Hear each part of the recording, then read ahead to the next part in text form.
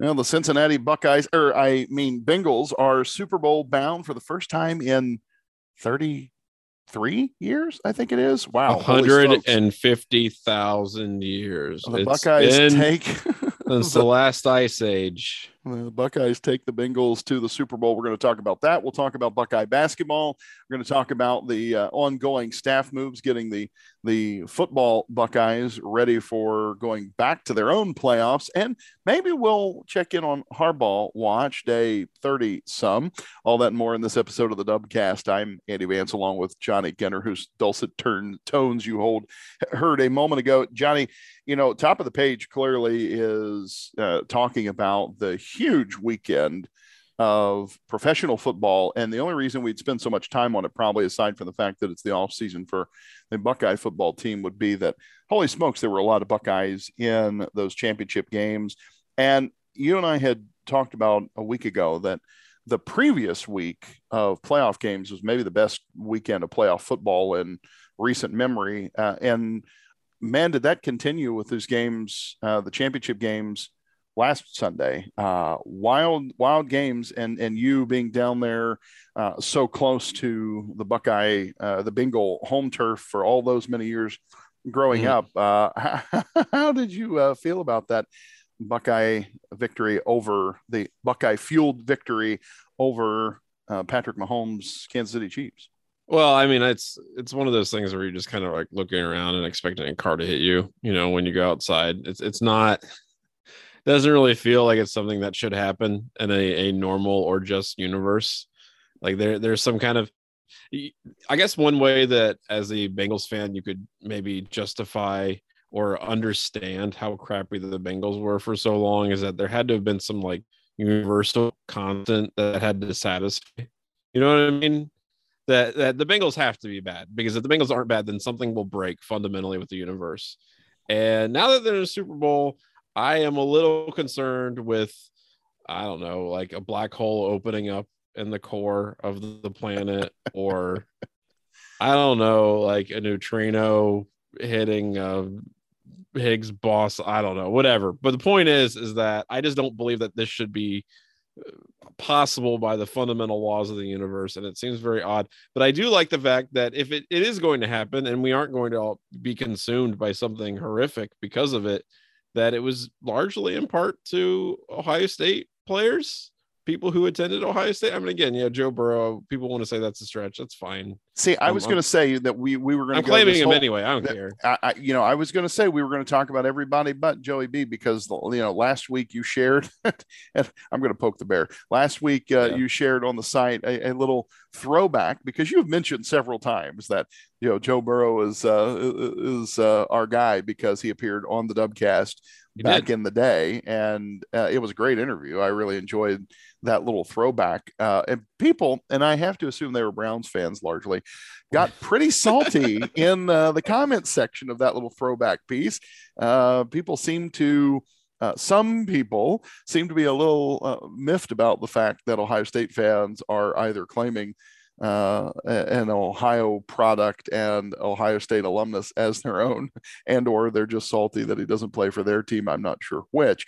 But even if we set aside the quarterback of that team, who deserves a considerable amount of credit for getting his team back to the promised land, there's a truckload of Bengals who not only play on that team, but actually played really significant minutes and made really significant plays on the field in that championship game. Von Bell, Sam Hubbard, two guys you can't overlook when saying, how did the Bengals upset the Chiefs? Well, I mean, Sam Hubbard especially is just, he's had a really great season. He faded a little bit towards the end of the regular season, but 2 sacks, obviously that huge strip sack of Mahomes was just, I mean, that honestly probably won the game right there. That was wild that he was able to accomplish that. People can, I think, rightly criticize Mahomes for the way he played, especially in the second half, because the guy was really going for hero ball.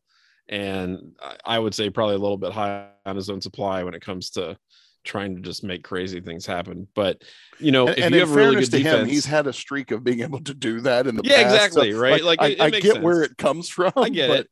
He just tried to do the whole thing. Right. And the thing is, if you're a defense, you've got to be able to make quarterbacks pay for playing that cavalier with fate. And that's what Ohio State players on the Bengals did. They and again, I'm not going to credit the entire defensive performance for the Cincinnati Bengals to Ohio State players, but a very large part of it came from guys who just played really, really well, both in Columbus and Cincinnati. So it was cool to see. And I love the fact that Sam Hubbard is as big of an impact in Cincinnati as he is, just because, I think he was really kind of overlooked in a lot of ways at Ohio State. And not that he was, unappreciated or disrespected. He was never the marquee guy. And now he's showing that he can be that dude. So I think that's pretty cool to see. So another thing that I thought was really fun and good about all of this is Eli Apple, who talked an enormous amount of crap during the lead up to this game and continues to talk an enormous amount of crap.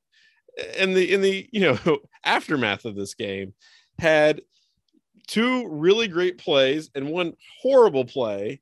And that kind of seems to be the way things go. And then, of course, you got Von Bell coming in, doing his thing and getting an interception. I mean, there's just a lot of really, really great stuff that happened due to Ohio State players. And yes, you do have a turnstile at the offensive line position, and in no small part to also an Ohio State player.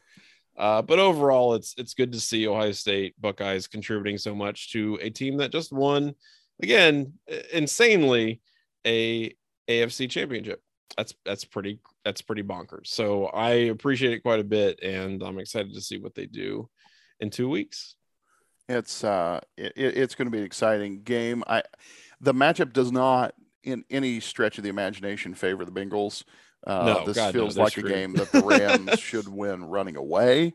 Yeah. I hate to be a wet blanket on anyone's parade, and and frankly, let's be honest. I think going into the season, people had nowhere near expected that the Bengals would be in this position. So we're playing with house money already. It seems like, if you're a fan of that particular team.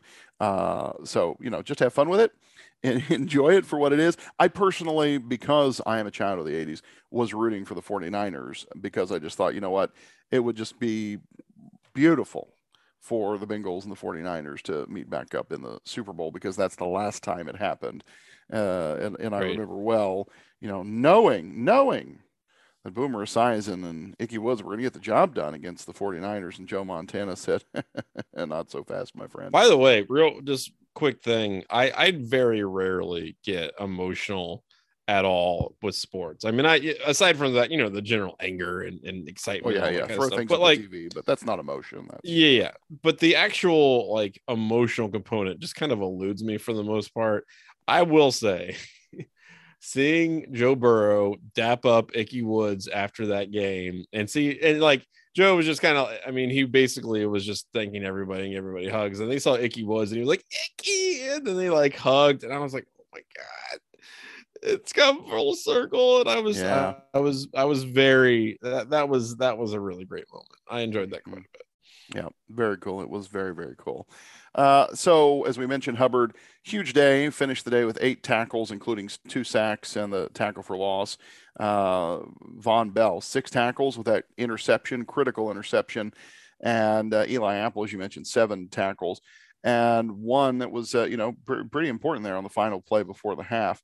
So yeah, good showing for those guys. Yeah, Isaiah Prince, not a great game for him. No, but he's not the only problem on that offensive line. No, he's not. Not. They could start over from scratch there and probably not do any worse. So on to other NFL news of interest to Ohio State fans. Tom Brady, who has never done very well against Ohio State, is retiring or not retiring from the game of football. Maybe he was retiring and then he wasn't. Kind of got a kick out of that. It sounds like news leaked before he was ready to, because there's about a $15 million bit of his signing bonus that's due to roll over here this weekend. Is he really done? And this was just bad leak out of his camp to the press, or do you think there's a chance now that the spiteful bastard will come back another year just be a spiteful bastard? Oh, maybe that would actually be really funny. I'd have to give him credit for that. If he actually did do that, I would 1000% have to give him props for coming back just to mess with people. I think he's probably going to retire, but yeah, that would be funny. And he's the greatest to ever do it. I mean, that's really Yeah, there's give no the devil his debate. due. No, no Yeah, there's no debate. debate anymore. There used to be, and I used to get in some heated debates Yeah. with guys maybe like 10, 12 years ago, but no, it's done. It's over. He's the best quarterback to ever play football, and that's not a debate. There's just, I mean, again, and there are a lot of insanely, amazingly great quarterbacks, right, who have played over the years. I mean, think about Joe Montana and Steve Young and Dan Marino and blah blah blah. You can go on and on and on and on and on, but it doesn't matter because Tom Brady's the answer. And the thing is, I don't think I ever really enjoyed watching Tom Brady play. And what I mean by that is I don't think his style of being like his quarterback play was ever particularly engaging or interesting. Um, but he just gets results. And, you watch this guy in the playoffs and you felt like he could play another, 4 or 5 years if he felt like it. Yeah. So I still think he's done. I mean, just from the comments that he was making, I think he's just kind of burnt out. And I also have heard and read some things about how the atmosphere where he's at is maybe not so great in the locker room and all that kind of stuff.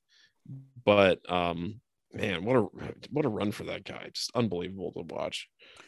Speaking of Michigan men going back to the NFL, Michigan's defensive coordinator, Mike McDonald, announced this week he's going to Baltimore, going to the Ravens after just a year in Ann Arbor, which, when I saw that headline, it kind of upped you and I have been having this ongoing discussion all off season long here. If Jim Harbaugh was long for Ann Arbor, or if he was going to go out on the high note of beating Ohio State and go back to the NFL for, the same or better money and less headache in terms of personnel management and so on.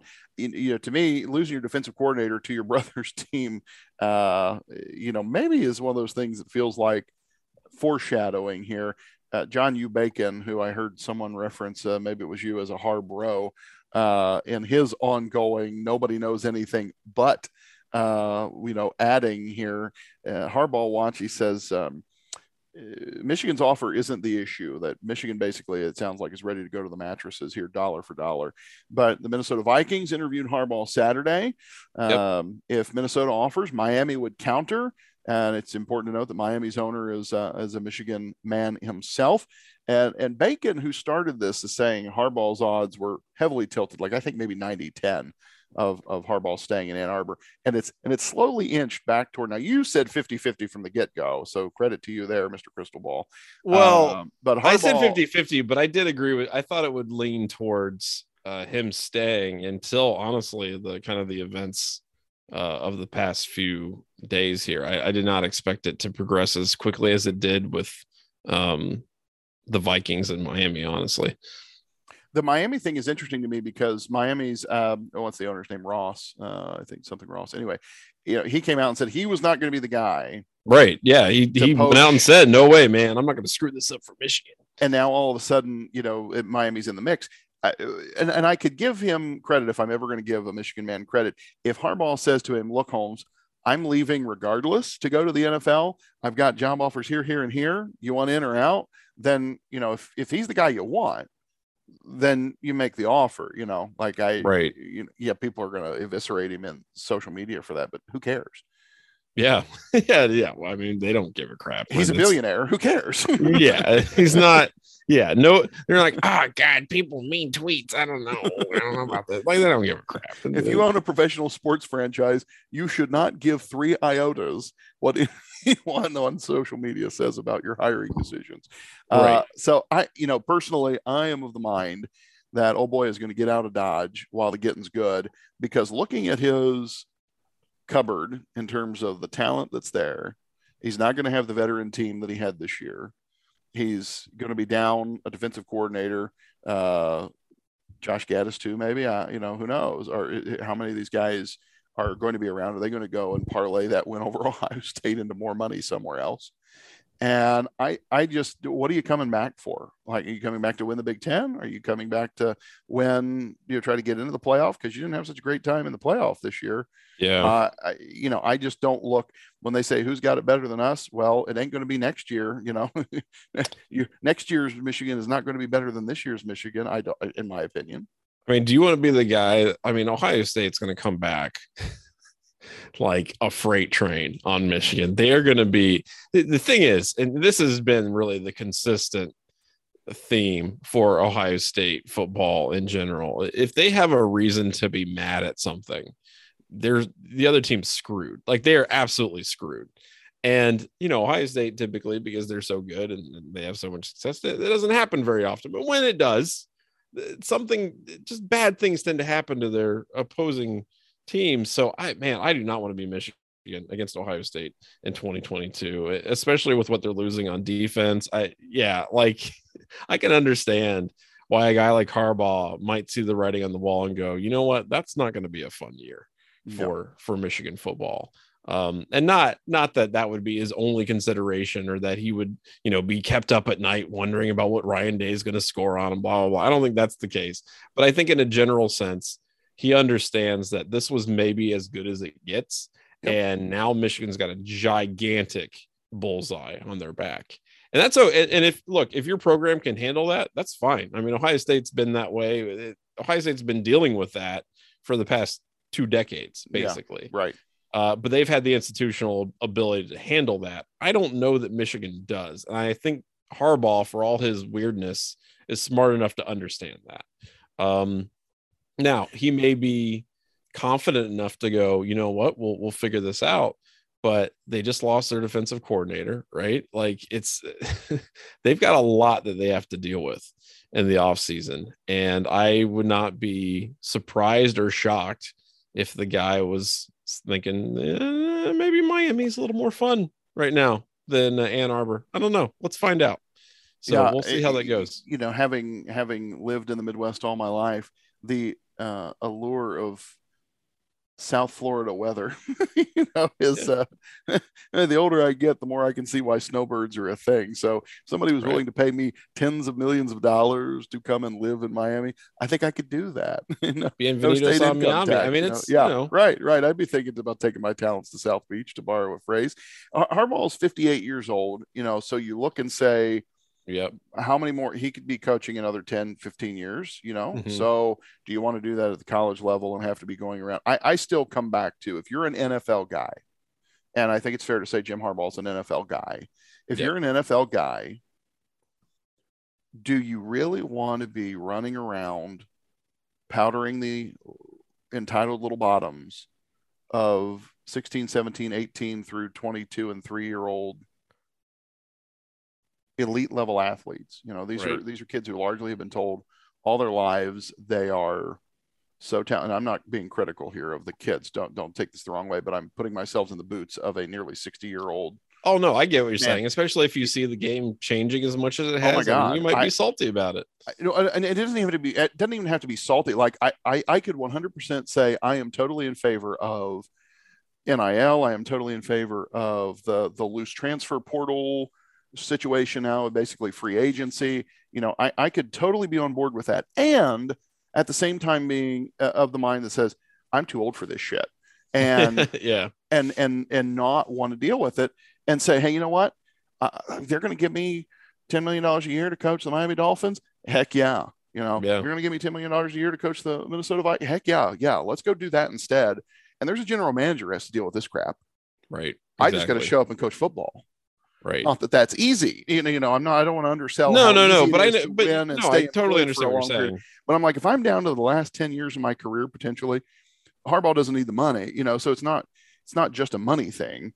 It's how do I want to spend my days? And I think if I was a guy, now it's one thing if let's say you're an Urban Meyer type, that all you'd ever done was coaching in the collegiate ranks, then that's a different calculus because you're in that.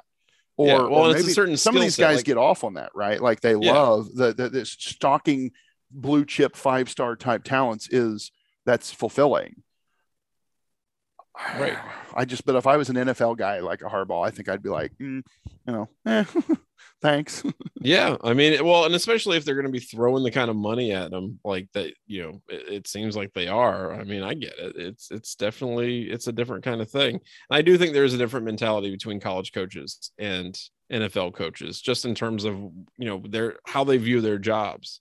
You know what I mean? Like a lot of college coaches, I think, view themselves more as teachers, as educators. Yeah. And that's not, I'm not saying that NFL coaches don't want to do that, but I think NFL coaches maybe view themselves more as specialists, as guys who they've created something there. I don't want to say like they're artists or something like that, but the idea that they have a system that they want to implement, right? Like maybe they're an engineer, right? Maybe they're somebody who they've developed something, they want to see it perform at the highest possible level. College coaches are more, I want to see what is the maximum level of skill and effort that I can get from teaching or coaching up a group of people. And those are two different things. Those are two different mentalities in terms of coaching, because in the former, you kind of want professionals who already get it, right? Because if you want to have this system that you have perform at its highest possible level, you don't really want to have to spend the time teaching fundamentals and basics to people, right, all the time. Like that's a waste of your time. But on the other hand, if you really get excited about bringing in guys that can really perform to some next level potential and win some games and look really great in doing so, like Chris Olave, for example, then maybe you're more attracted to the college ranks. And that's the kind of coach that you are. And I always thought about this with regards to Jim Tressel. Jim Tressel has a master's degree in education. Does not surprise me that he has that, because that's his approach. That was his approach to coaching. And I think that's the same for a lot of people who, were college lifers. So, like I said, I think it's all kind of mentality, and Harbaugh at heart, I think, is a guy who likes to be that managerial dude who doesn't necessarily, I don't think he dislikes coaching in the college ranks, but I think he is kind of the guy who is more interested in seeing, what players and personnel can do at the very top level. And Michigan really hasn't had that for a very long time. And maybe Harbaugh felt obligated towards his alma mater to perform as well as he could. But yeah, it's interesting to see how this will play out. At this point, like I said, I think it's much more likely that he goes back to the NFL than it was a week ago. Mm-hmm. But I still think it's probably up in the air at least a little bit. Yeah, I totally agree. Nothing that happens here will surprise me. If he stays, right, that won't actually surprise me. It definitely feels like it could go either way. I've just been of the mind from the get-go that this is a guy that is going to go back to the league, and this to me seems like the logical off-ramp for him, going out on top. I don't think Michigan people would even be all that mad, because, hey, you know what? He beat Ohio State for the first time in a lifetime, it feels like, for them. So we're going to come back to Ohio State football in a minute. We've got a bevy of roster updates, and we'll talk about the new assistants meeting the press for the first time. But we got to talk about Buckeye basketball, because it is basketball season. Ohio State, after missing the game at Nebraska, you and I had talked about that they needed to win 2 out of the 3 in that 3-game stretch: Nebraska, Minnesota, and Purdue. And if they won 2 out of the 3, that'd feel like a pretty successful run. Unfortunately, our dear friend the Rona kind of hosed them on that whole trip to Nebraska thing. That was a bummer, because that sure felt like a win they were going to take and enjoy.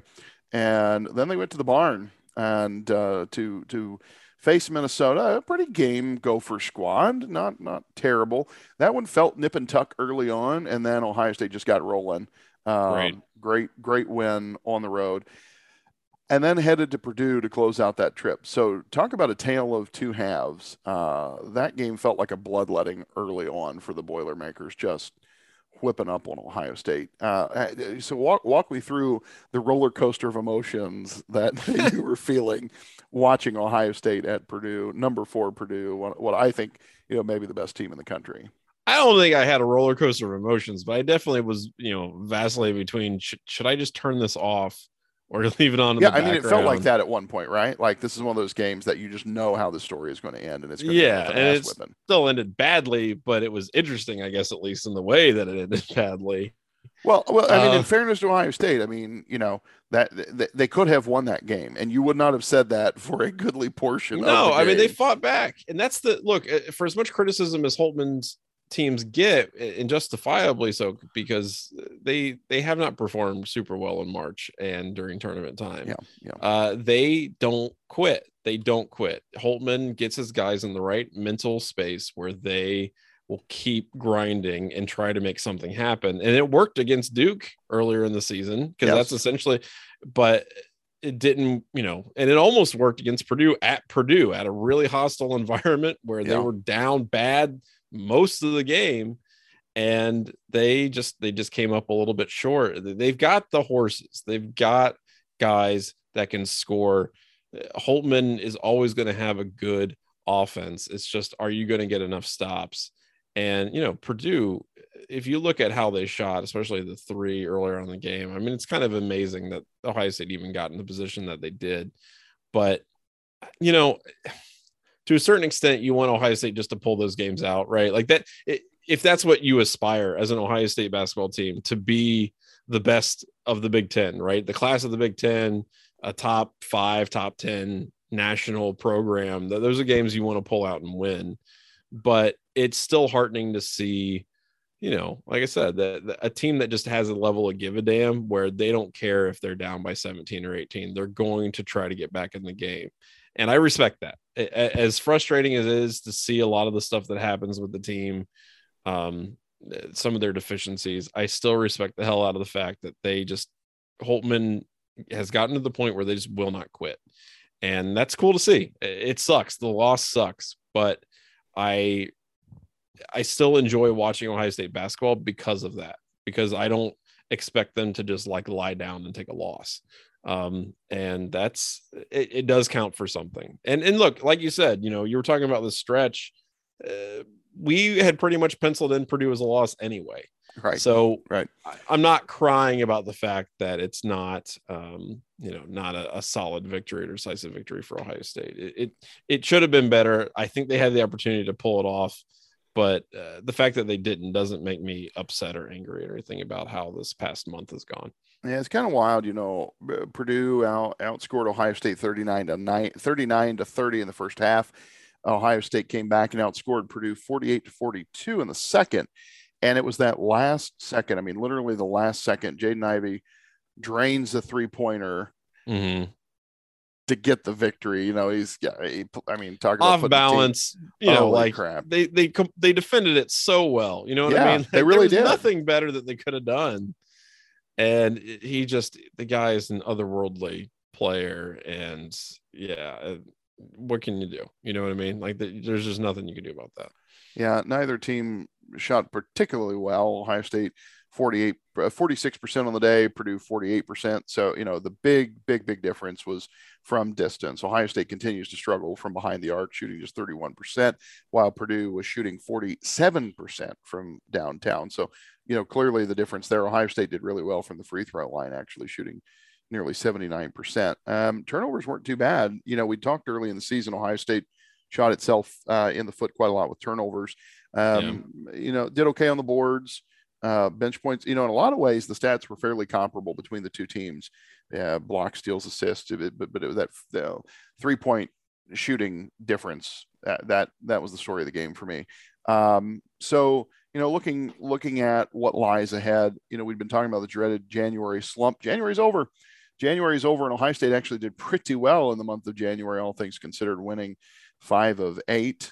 So that's not bad. Now, the flip side of that, if you want to be glasses half empty, they didn't win any of their games against top 25 teams, losing to Wisconsin and Purdue. And then, of course, you had the loss to Indiana on the road as well.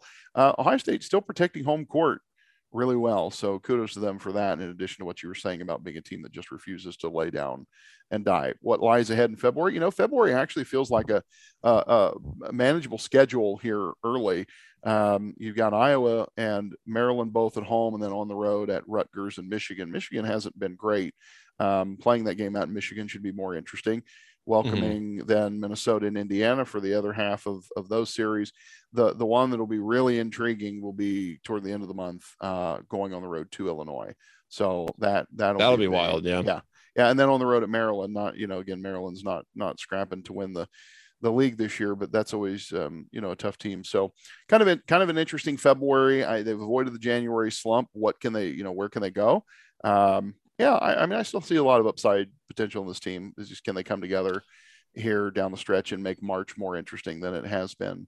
Right. Well, and when you've got a guy like EJ Liddell, there's just, he's really good. And you get some other contributions from other players. I mean, Kyle Young had some really great plays in that game. I mean, the steal that he had I was like, I can't believe Kyle Young's making plays like this. You can get that. You can beat pretty much anybody. You just have to have some consistency, and that's the big thing. They're only a couple games back in the Big Ten, which is kind of interesting. Yep. Wisconsin and Illinois both at 8-2 in the conference. Michigan State 7-2, Purdue 7-3, Ohio State 6-3. So there's definitely room to move up there closer to tournament time, and maybe get a more favorable seed going into the tournament. We'll see. So we'll keep, and we're gonna get Chris Lauder back on the program here to break down this team as we get closer to tournament season. Before we close out the show with some more football news, I want to go through and talk about some roster updates. Let's do Ask Us Anything. A good time to remind you that Ask Us Anything is brought to you by the Dry Goods Store at 11warriors.com. A veritable plethora of things for the discerning Buckeye fan there at drygoods.11warriors.com. Shop early, shop often, and be a better fan for it. All right, my friend, what's in the mailbag this week? So I want to remind you that you can send questions to the Dubcast for Ask Us Anything to dubcast@11warriors.com. And this one's from our good friend Alvin, who wants to know, so should Jim Harbaugh leave that team up north, who is the best, quote unquote, best, most hilarious person to replace him? I think Mike Hart would be the funny, like in terms of realistic options, that would be the funniest to me, because I think, and maybe it turns out to be some kind of like crazy football savant and that works out really well for them. But I really think that Michigan in a lurch without, maybe Gaddis, I don't know what his status is right now actually, but maybe Michigan in a lurch panics and decides to bump up the running game guy, the running backs coach to head coach, just because he's the quintessential Michigan man. That would be an incredibly on brand move for them. And I would laugh a lot. I think that would be very, very funny. So I kind of hope it happens. The one I've long hoped for, and it's not going to happen because of the controversial end to his tenure at Kansas, but I long hoped for Les Miles to come. I thought you were going to say Mark to Michigan. Mangino. Well, okay, that might be comical for an entirely different set of reasons. But there was a long period of time where I was like, God, can they please get Mike Leach and Les Miles both in the Big Ten? Because there's so many boring characters in the Big Ten. It's like, how entertaining is Kirk Ferentz really? I love Fitz at Northwestern, but he's never going to say anything super controversial, right? No. So get Les Miles up here talking about like Indigenous Peoples Day, and like there's some quality that press thing he's all about. I didn't know that. No, he got on the one of his famous press conferences was talking about Columbus Day. And it was this whole long thing about, so if you're an Italian or somebody who likes Italian foods or likes, it's this big long. Okay. It's hilarious. He used to, when he was at LSU, he had several, you can find them on YouTube, but there were several Les Miles press conferences where he would get on about like, oh, it's Arbor Day. And there would be some extended soliloquy about the importance of Arbor Day. And they were always hilarious. He's not quite like Joey Freshwater levels of entertaining. It's more like dad jokes level of entertaining, but right. It's not going to happen because of how his tenure at Kansas ended. But that was one. The Big Ten definitely needs a dedicated troll. We don't really have that right now. Yeah, even with Bielema in the conference, it felt like you didn't really get that. He didn't do anything this year. This is one of the biggest douchebags in the sport, and we didn't get anything. No. That's and this. Well, he like crapped all over his team for like a half second, I guess, and then walked it back. But they gotta love the walk back. Yeah. This since we mentioned Illinois, or since you mentioned Burton, that made me think of Illinois. some discussion this week, and this is, I guess, teetering back into news instead of Ask Us Anything, but there was some discussion about the Big Ten finally going away from divisions and maybe doing away with the conference schedule. To which I say, and I hope that you will take up the sword here. Ohio State needs to have Illinois as one of its protected games every single year. Bring back the Yellow Buck. It is the greatest trophy game in the history of collegiate trophy games. And the fact that we're only playing it once every 4 years now is like a national tragedy. Yeah, no, that's stupid. First of all, the Big Ten, the best thing about the Big Ten in general is the fact that it has so many insane, ridiculous trophy games. And they're all great. They're all bad and dumb. But Buck is a great example of a solution to a problem that didn't need to really be solved. Like Illinois and Ohio State have, people always think that Michigan, Ohio State's their longest, biggest, most important historically rivalry. And it is, but it's not its longest actually, because Illinois and Ohio State have played each other in football more than Ohio State and Michigan have played.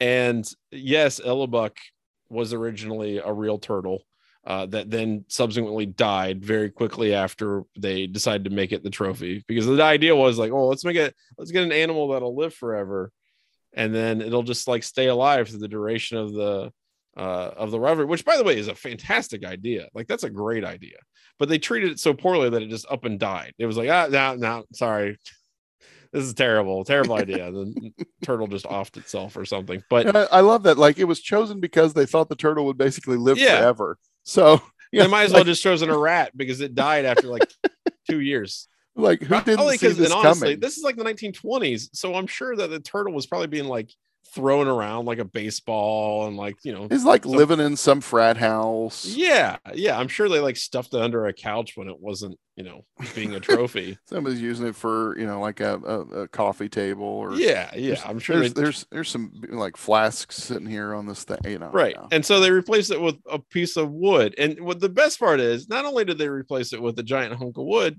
but the wooden turtles can only hold so many scores. So they've had multiple, like they've had a ton of these things that they just keep producing. Yeah. And it's very silly and it's goofy and it's fun. And I agree with you. I don't understand why they wouldn't continue that, because it's a perfect encapsulation of everything that makes the Big Ten great. And I would also add that, the greatest JT Barrett series of photos ever comes from his final, I think it was senior day. I think it was his senior year, his final home game at Ohio State in the driving rain after they win Buck. And he looks like an ancient mariner. He looks like a guy from a Hemingway novel coming from the sea, holding this wooden turtle over his head. Because he's got his beard and he's wearing like a windbreaker, and he's like, I've conquered the wooden turtle. It is mine. And he's holding it up, and it's pretty fantastic. So yeah, every year. I interrupted the Ask Us Anything flow of I don't care. That's worth it. Fine. Tune back to our regularly scheduled program already in progress. Yeah, no, that's part of that. That is what are you talking about? That's all I want to talk about. I don't care about the rest of Ask Us Anything. We do have another kind of comment question statement from Brian. Fantastic person and listener on the show. Basically wants to talk about Damon Arnett. I don't actually want to talk about Damon Arnett that much. I think it's a sad kind of thing that's happened. And some people, I was even listening to the radio, they're kind of making jokes about it. I'm like, I don't really want to make jokes about a dude in jail who, like, there's some like clearly pretty bad stuff going on. But I will say, as a larger issue, we've kind of followed this with various Ohio State players over the years. And when you have an organization that's got hundreds of people in it at any given time, and they rotate, every 4 to 5 years, you're going to get, some incidents like this. But the only thing I would say about this particular thing is that, when someone's in college, it's really hard to project what their life is going to be in the next, 5 to 10 years even. So I guess maybe it's important for us as fans to kind of like not try to judge players one way or the other as human beings so quickly, because we really don't know anything about them, and maybe just let time play out a little bit when it comes to who we choose to root for and things like that. Either way, right? Again, don't give some players too much crap when they may not necessarily deserve it. Maybe don't give players too much credit when we don't know too much about them quite yet. Yeah, and I think the other piece of this too is, you've seen this before. I mean, circumstances matter quite a lot, right? So you're taking somebody who's in their early 20s, you're dropping. Yeah. Now, if you're a high draft pick, maybe tens of millions of dollars in their lap, they may or may not have the support system around them to manage that. And where they land, like, there's a big difference. I mean, we could be talking about Arch Fleester ending up at the Colts, right? Like, if Arch Fleester landed anywhere else, now he had enough of a problem. He was going to create a problem for himself anywhere. Yes. But, like, you're taking a guy who has a huge gambling addiction and putting him at the racetrack. Same thing, so you're taking a guy like Damon Arnett, who maybe might have been inclined to find some creative ways to get in trouble, and you're putting him in Sin City. Like, so there's just places maybe it's not ideal for a young impressionable person who is a newly minted millionaire to be without. And I don't know what the answer to that question is. These aren't kids anymore, right? They're right. It's not the NFL's job. It's not the Raiders' job. It's not the Kansas City Chiefs' jobs for the 9 days they had him on the roster to babysit these guys. I mean, I guess sometimes it feels like it is, because, we expect so much out of these players and these teams and franchises and so on. But, we could be talking about something as innocuous as Dwayne Haskins ending up with the Redskins, where, he's surrounded by people from back home, so to speak. And if he had started in Pittsburgh instead of Washington, would we be having a different conversation about Dwayne Haskins' career? Right. Which is still playing out, right? He's still got time to right the ship. But for to back up what you're saying, there's just a lot that goes into these kids' stories, and for every Joe Burrow story, there's bound to be a Damon Arnett type story. Right? Yeah, it's a tough business.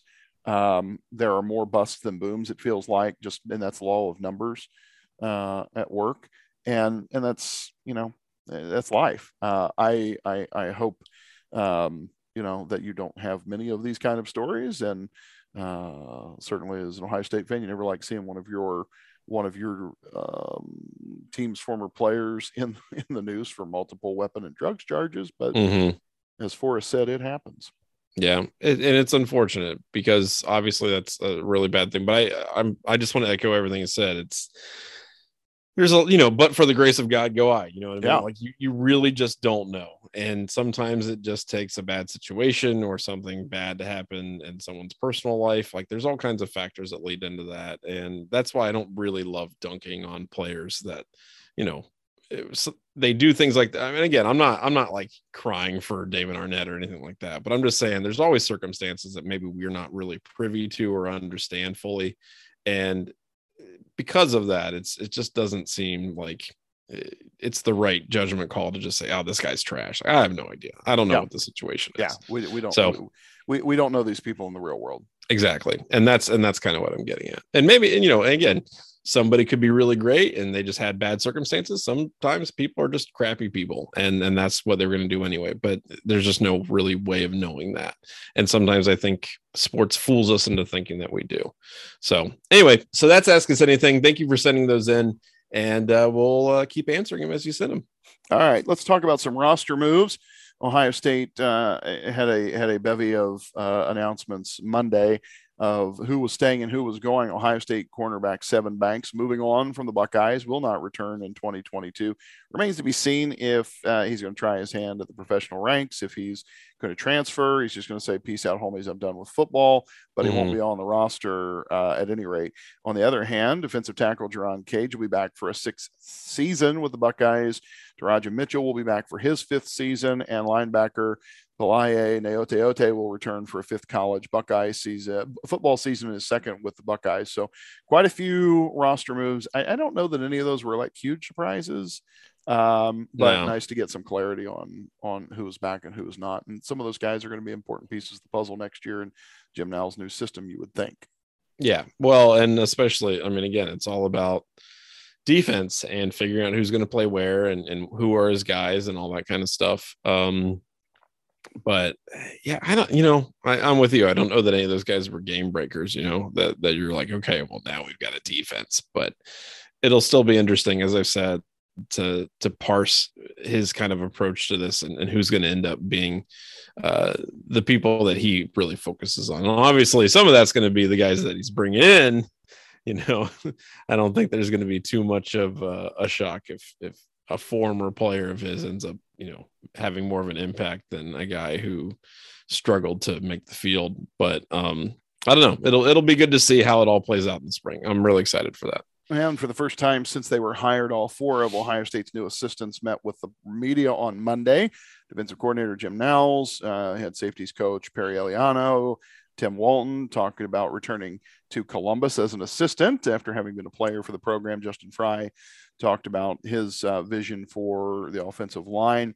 So lots to parse there. I don't know that we learned anything, like earth shattering, but the good things, those guys are in-house and getting their feet under them. Ryan Day also talked with the press and talked about that need for a fresh start on defense. And that's really, I think what it feels like, that it's a fresh start for the program in that regard. It was a total house cleaning, but I get the sense that there's quite a lot of optimism because the pieces are there for that defense to, if not be championship caliber in its own right, to at least support the championship caliber offense that Ryan Day and his associates have assembled. Right. Well, and Ryan Day made no bones about it. Like this, we're getting this done. It's happening. It had to happen. It's happening. And if it doesn't, then well, I don't know what happens. You're right. But that's the thing. Good. That's what's funny about it. Because I'm like, well, this doesn't work. Whatever. Ohio State just doesn't get to have a good defense ever again. How about that? That's it. Yeah. Shout out in wrestling news before we wind this hose up. Ohio State's Captain America Kyle Snyder became the first ever American to win 3 Ivan Urigan Grand Prix wrestling titles. That's right. He took down Sajalayev. Finally, he did it. Got the monkey off his back. Sadly enough, it was not the Russian tank that he beat in the finals. Okay. Then who cares? It was another Russian wrestler, Shamil Musayev. Snyder became the first ever wrestler from the U.S. to win 3 titles at the Urigan, and the Urigan is often referred to as the world's toughest international wrestling tournament, and with good reason. Russia is in large. Now the Iranians would argue and that they have the best wrestling in the world, and then they have an argument. But generally speaking, you would say the toughest wrestlers in the world do come from Russia and have for quite some time. So Snyder became the youngest American to win the Urigan in 2017, the first American male to win 2 titles in 2018, and now added the 3rd Urigan. So Snyder is training, of course, at the Nittany Lion Wrestling Club, which I don't love, but I think it's always good to celebrate his accomplishments because he is another Ohio State alumnus who did extremely impressive things here, including winning 3 NCAA titles, winning Olympic gold and a world gold medal, all during his time at Ohio State. So shout out to Captain America.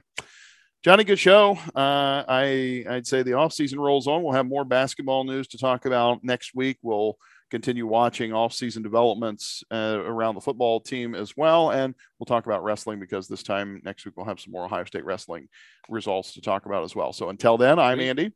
I'm Johnny. Thanks for joining us on the 11 Dubcast.